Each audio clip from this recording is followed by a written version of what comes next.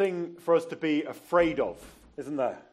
I think we find that fear is a very familiar place. Sometimes that fear sits right on the surface. It can be quite debilitating for us. Other times it kind of sits there in the shadows, and maybe it just creeps out. Maybe the times when we're alone, maybe in the middle of the night, it comes upon us. That thing that we dread happening. That thing we feel that it would kind of snap us like a twig if that thing were to happen. Or sometimes it's the many things, all the what ifs. What if this, and then this, and then this? And we just don't know, do we? That's where fear really twists the knife for us. We don't know. The what might be, the what might just be lurking in the shadows, ready to pounce and destroy. Health fears, family fears, money fears, work fears, state of the world fears, safety fears, spiritual fears, that I just don't think I'm going to make it fears. There's always something to be afraid of.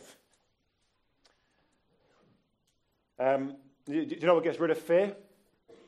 As C.S. Lewis, with all of his great wisdom, suggested a list of things that might get rid of our fear. This is what he said. Ignorance, alcohol, passions, presumptions, and stupidity. He said those are things that might get rid of our fear. Maybe. We all try to do something, don't we, with our fear? Some things we try are better than others. In this passage that we have before us this morning, we hear God speaking to his people, and he says to his people, he tells them not to be afraid. He's telling them what they can do with their fear. Last week, when we looked at the first part of chapter 10, it was a heavy passage. If you were here last week, well done for coming back this week. Isaiah, we're in the book of Isaiah, a man who lived in the 8th century Jerusalem, 8th century BC that is, and he lived in these very challenging times and brings the messages of God to the people of Judah. We saw back in chapter 7 that these people who live in Jerusalem are terrified. They're terrified because of world events that are getting very close to home.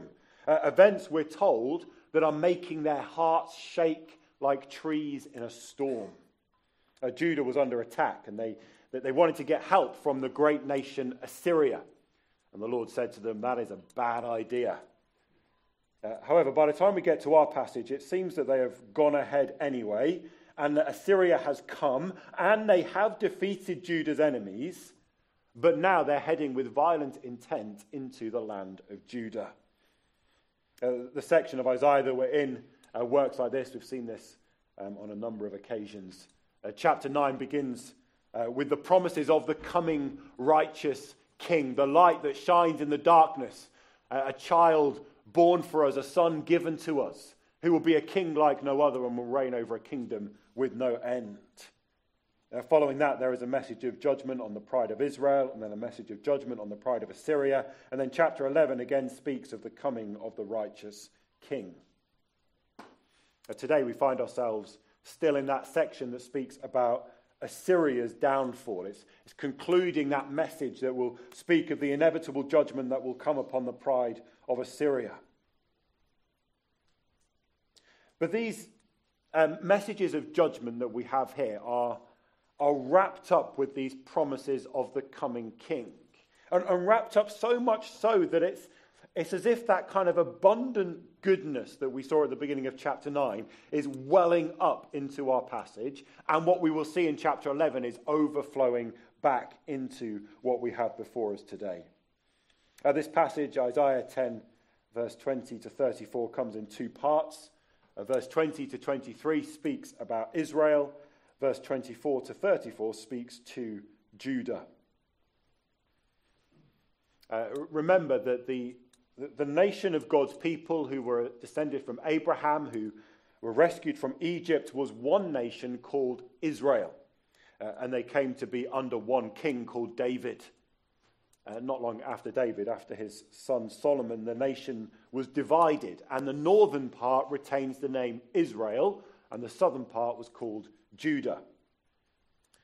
Now, I say that because when we read through Isaiah, sometimes the name Israel is referring idealistically to the whole nation. At other times, it's just referring to the northern part. Verses 20 to 23 speaks about Israel. Probably it's the northern part, the nation that has been attacking Judah and now itself has been attacked and overrun by Assyria. That Israel. But there's also a little bit of the Israel idealistically here as well. Let's have a look. So our first section, verse 20 to 23, a light bursts forth for Israel. Someone said, we as a species are addicted to story. We love stories. We tell stories about ourselves and about the world and about other people, and the stories help us to make sense of who we are and what's going on. The Bible sees the whole of history as a great story, a great unfolding of God's purposes for everything. So in verse 20 begins and says, in that day. It's saying to us that in God's story there are days and times that are fixed. There are these great moments in the story that help to connect all of the parts. And there's a sense in verse 20, a sense of there is this day, there is this moment, and there are going to be things that are going to happen, and you need to know about them to make sense of your own story. It says, in that day, the remnant of Israel, the survivors of Jacob, will no longer rely on him who struck them down, but will truly rely on the Lord, the Holy One of Israel. A remnant will return, a remnant of Jacob will return to the mighty God. The great darkness has settled over Israel. They've been knocked flat, they are spiritually lost. But there's going to come a day. There will come a day when they will stop harming themselves with empty helps. But they've been relying on the one who attacks them. Like kind of falling over and grasping at a fence, only to find the fence is electrified. So you go down anyway, you're just more frazzled than when you started. Like C.S. Lewis's lists of things that get rid of our fears. And none of these things will really help. In the end, they're just going to make it worse. And the world is full of things like this, these empty helps, temporary fixes, distractions.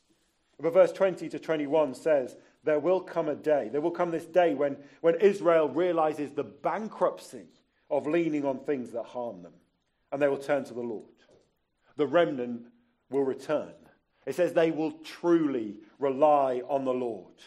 A spiritual awakening will come over them. There'll be a great rising of faith among them, and they will trust the Lord. Isaiah has two sons.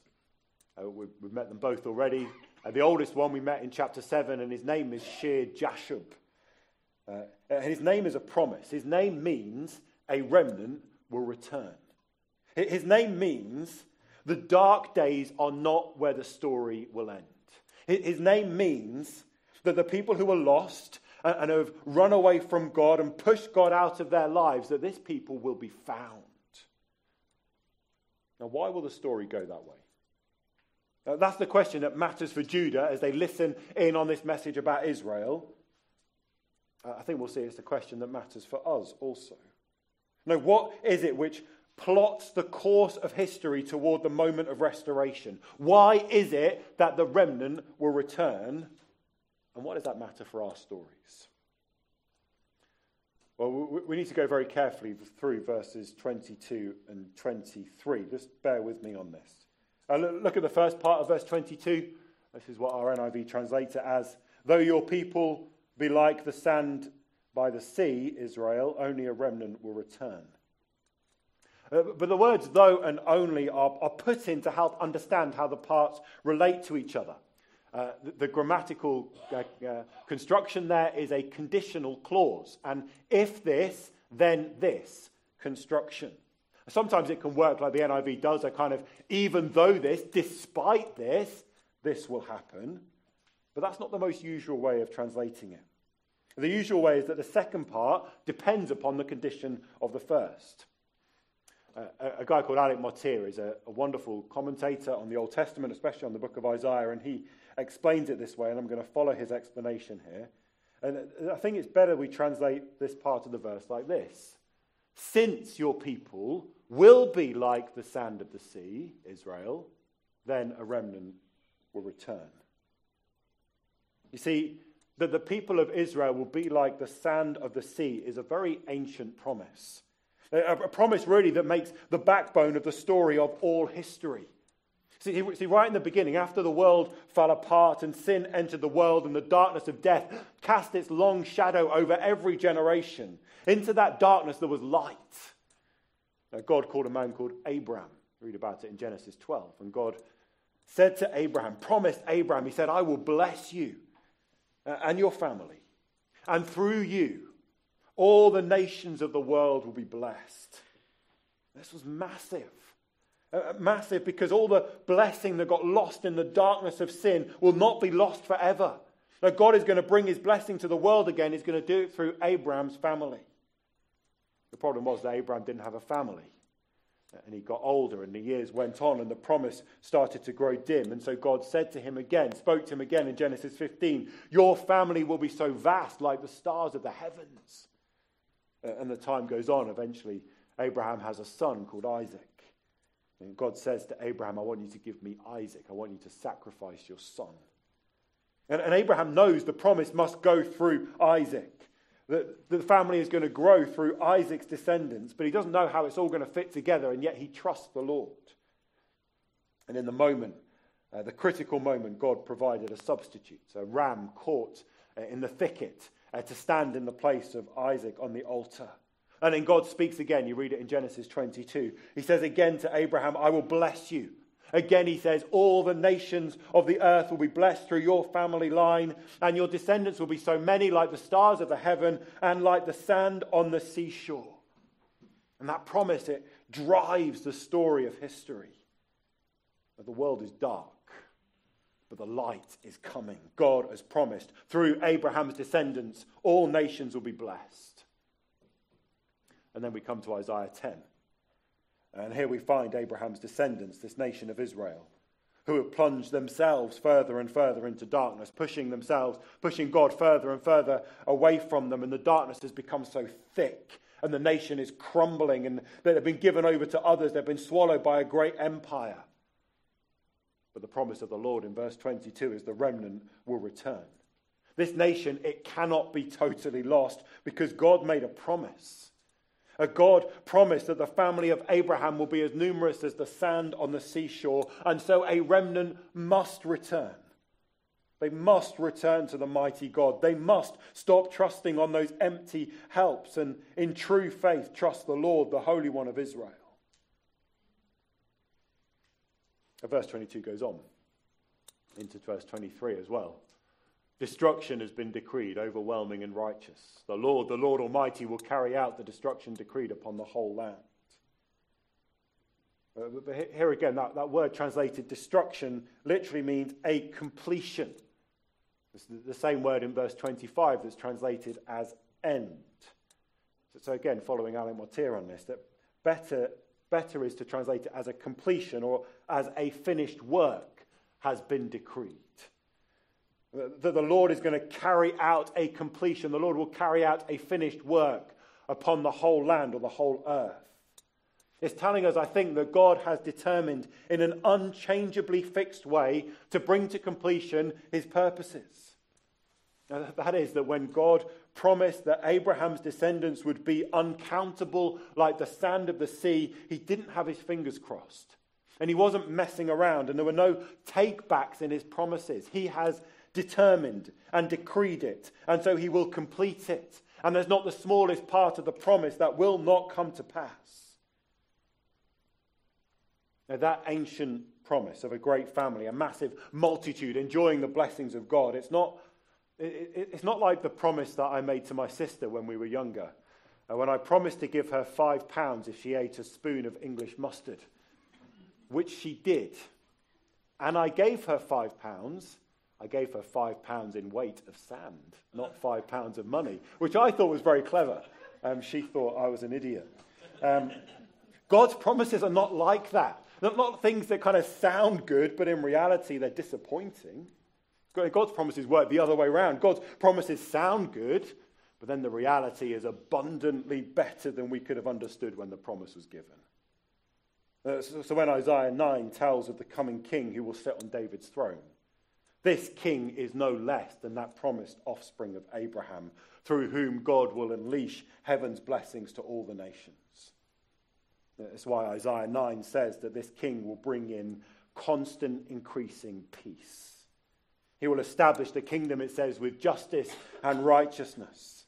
All those blessings of the original creation, with humanity flourishing at the top of our game, in selfless serving, delighted in investing in the happiness of everybody else. That ancient promise has grown and grown and grown. God will not only do what he says, but he's going to do it with bells and whistles. And so back in verse 22 and 23, the completed work that God has determined unwaveringly to accomplish and to do it on all the earth. The NIV has that phrase, overwhelming and righteous. But the word "and" isn't there. In fact, righteous is the object of the verb to be overwhelming. And that's how the English Standard Version translates it. Because the question is, what is it that's going to be overwhelming? What is it? And the sense of the word is something that is going to kind of overwhelm and flood and fill everything. What is going to wash over the whole earth? The answer is, it is righteousness. The same righteousness we last heard of in chapter 9, verse 6. The righteousness that the coming king will bring when he establishes his rule over all the earth.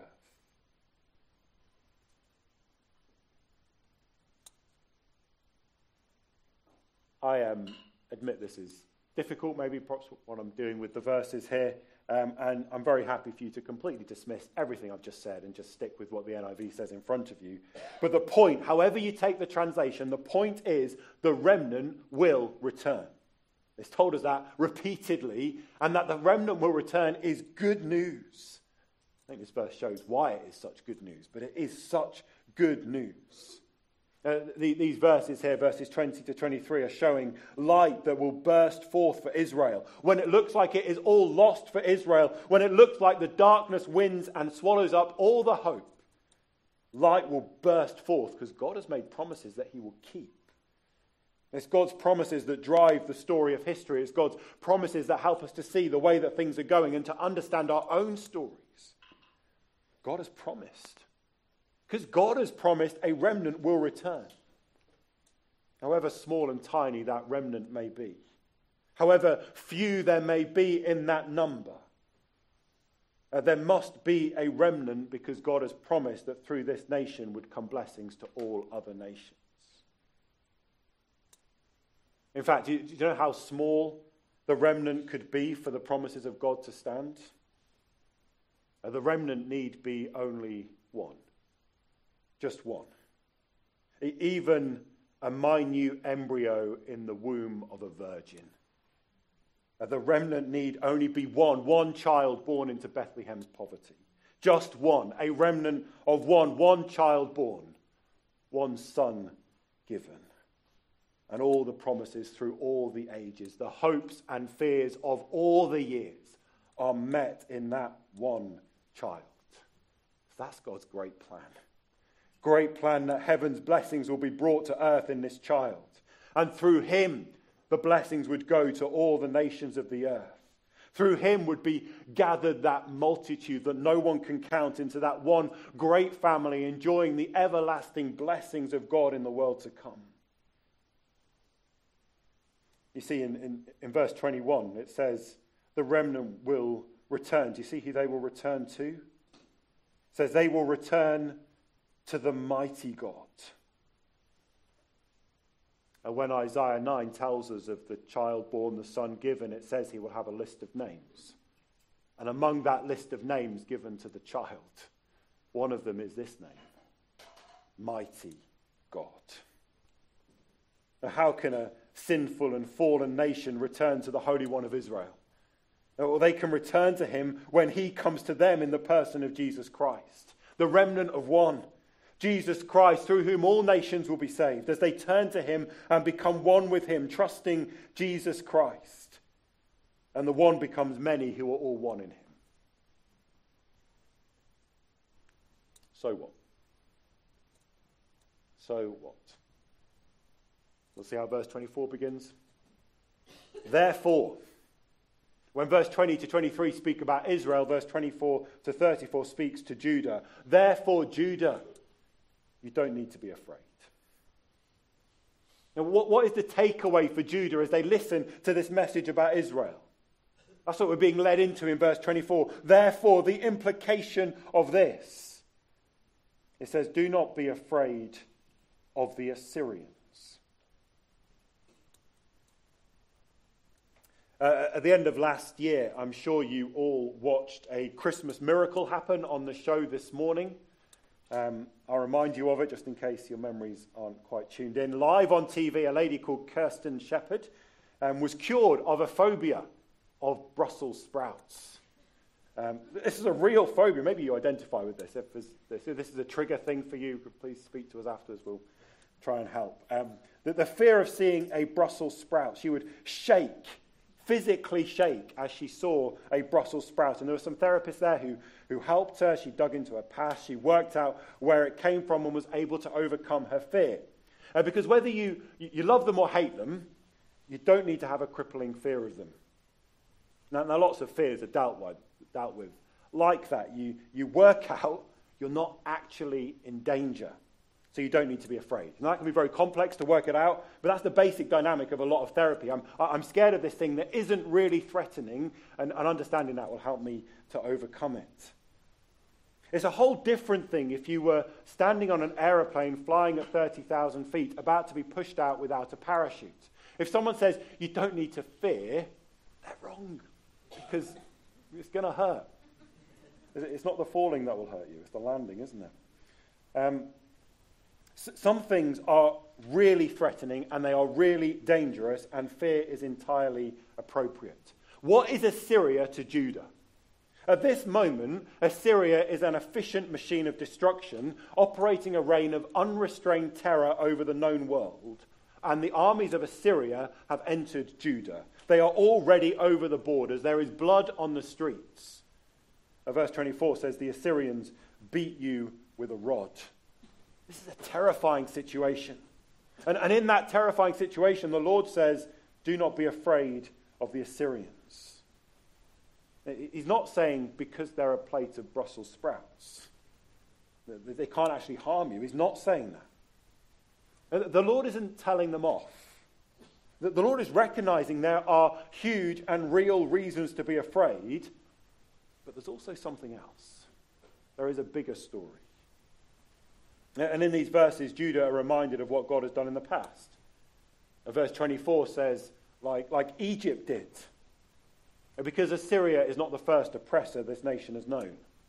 Long ago, their ancestors were cruelly oppressed by the Egyptians, beaten with a club. And what happened to Egypt? Well, the Lord rescued his people and destroyed their abusers. And then verse 26 mentions Midian. And again, long ago, the ancestors of these people were cruelly oppressed by the Midianites. And what happened to Midian? The Lord rescued his people and destroyed their abusers. God has history here. He has a history of coming to the aid of his weak and helpless people. The Lord has a history of when that moment when everything seems lost and the darkness seems to swallow forever, shining the light. God's going to keep doing it. Now, verse 26 is saying that what the Lord did to Midian and to Egypt when they crushed you under their feet and then the Lord rescued you, he's going to do it again. And this time to Assyria. Verses 28 to 32 imagines the invasion of Assyria. The places plot a route closer and closer and closer to Jerusalem. You've got to have the kind of Jaws theme playing in the background here, growing in intensity as the monster comes closer and closer to its prey. And the Assyrian army, says in verse 30, they're going to get so close to the city, they will shake their fist. You will see them. And in the city, those will look, and they will tremble. It will seem like all hope is lost with the mighty Assyrian army on the edge of the city. But then verse 33 says the Lord will chop them down. However high and mighty they think they are, like trees of a great forest, the Lord will swing his axe, and all the oppressors will fall before the mighty one. So people of Judah, suffocating in your darkness and danger all around, the Lord says, you don't need to fear these terrible things. You don't need to fear these terrible things because, well, Assyria is not the main threat. Assyria is not the main story. Verse 24 begins, "Therefore this is what the Lord Almighty says." Listen to what the Lord Almighty says. The one possessed with all the authority and all the power. Listen to what he says. Assyria doesn't define history. It doesn't need to define yours. They do not write the story. The Lord Almighty writes the story. At that rod and club in verse 24, describing the Assyrian invasion, is the same rod and club we heard back in verse 4 of the chapter, describing God's anger against the great sins of Judah. The Assyrians are not the real danger. The threat behind them is the Lord himself. And therein lies the comfort. The Lord isn't like the Assyrians. The Lord is the God of all justice who will punish all sin, and he is the God of all mercy who will forgive all who turn to him.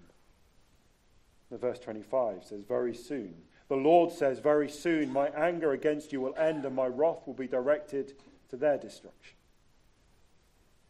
But his anger can only end, for the anger of a holy God, it can only end when justice has been satisfied. And how will that be? Well, verse 27 says, "In that day their burden will be lifted from your shoulders, their yoke from your neck. The yoke will be broken because you've grown so fat." Precisely what was promised back in chapter 9, verse 4.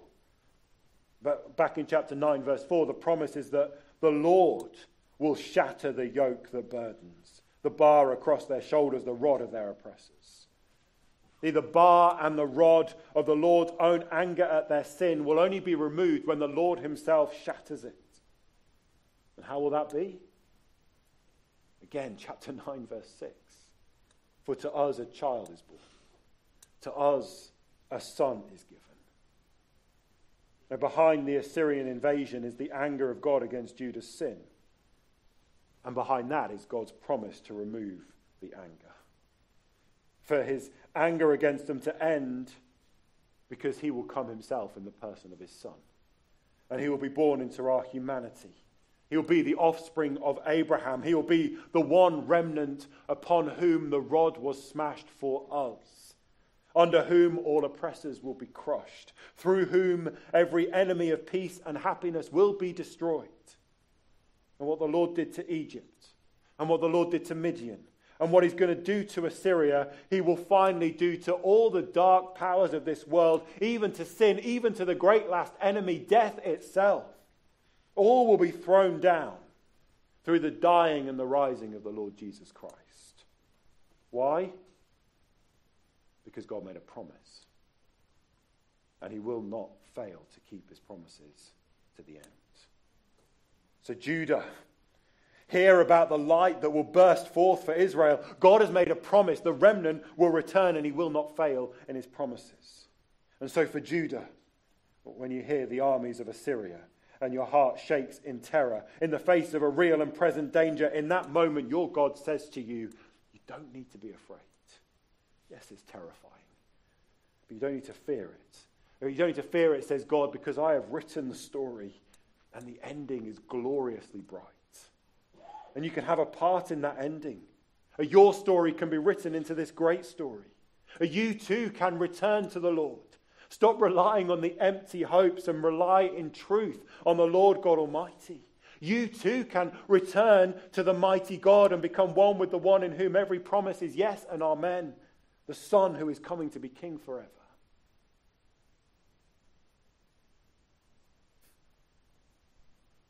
And then what for us here this morning? There's always something to be afraid of, isn't there? Bill Withers sang the song, Lean on Me. It's a good song, isn't it? Lean on me when you're not strong. I'll be your friend. I'll help you carry on. Lean on me. I think in all of our fears, we can hear that song being sung around us in many ways, and it can be soft and seductive. You're afraid? Well, lean on me. Look for comfort in me, like as C.S. Lewis said. Ignorance, alcohol, passions, presumptions, and stupidity, they're all singing, lean on me. In your fears, lean on me. Just put on another box set and distract yourself from everything else. In your fears, lean on me. Another trip to the fridge, another glass of wine. a holiday or a relationship, or the plan we make to sort ourselves out and to dig deep, all singing seductively. Just lean on me. All the good things, but when we lean on them instead of leaning on the Lord God Almighty, those things will fail us. The line in the hymn that says, when other helps and comforts flee, and they will all flee. Sooner or later, they will all flee. We will lean on them, and eventually they will snap and we will fall.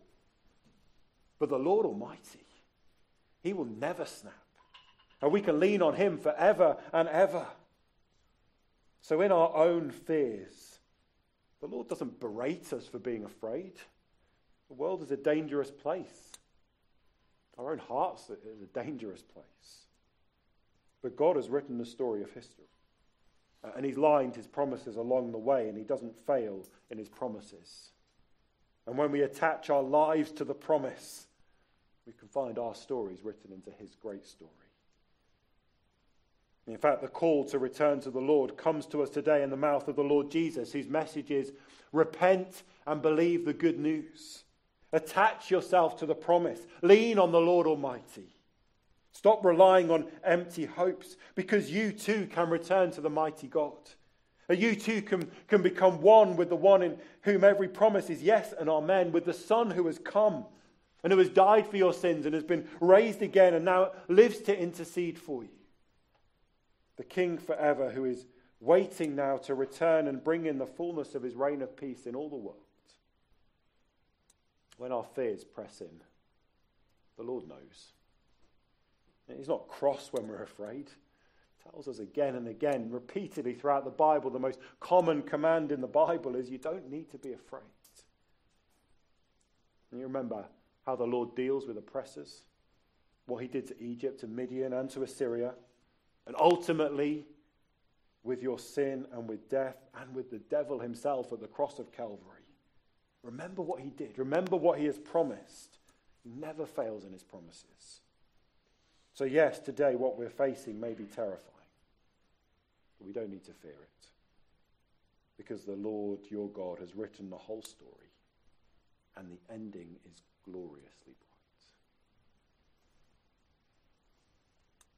He asks us to lean on him. Let's take a moment just to reflect on that personally. The Lord inviting you this morning to lean on him, and then we'll sing together.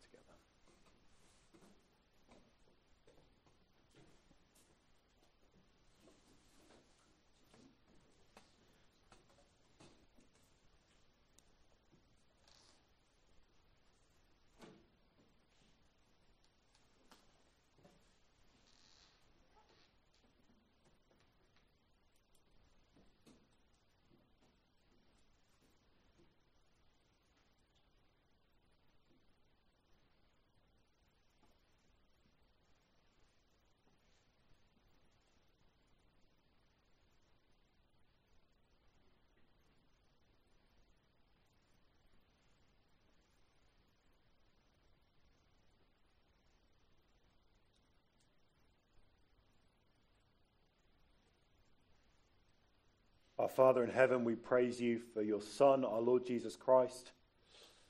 We praise you, Father, that he is all of your promises answered and fulfilled in him. Please would you teach each of us to lean on him every day. Amen. We're going to sing Hark the Herald Angels Sing. This is great, isn't it? God and sinners reconciled in the coming of the Lord Jesus Christ. When the musicians are ready, let's stand and sing together.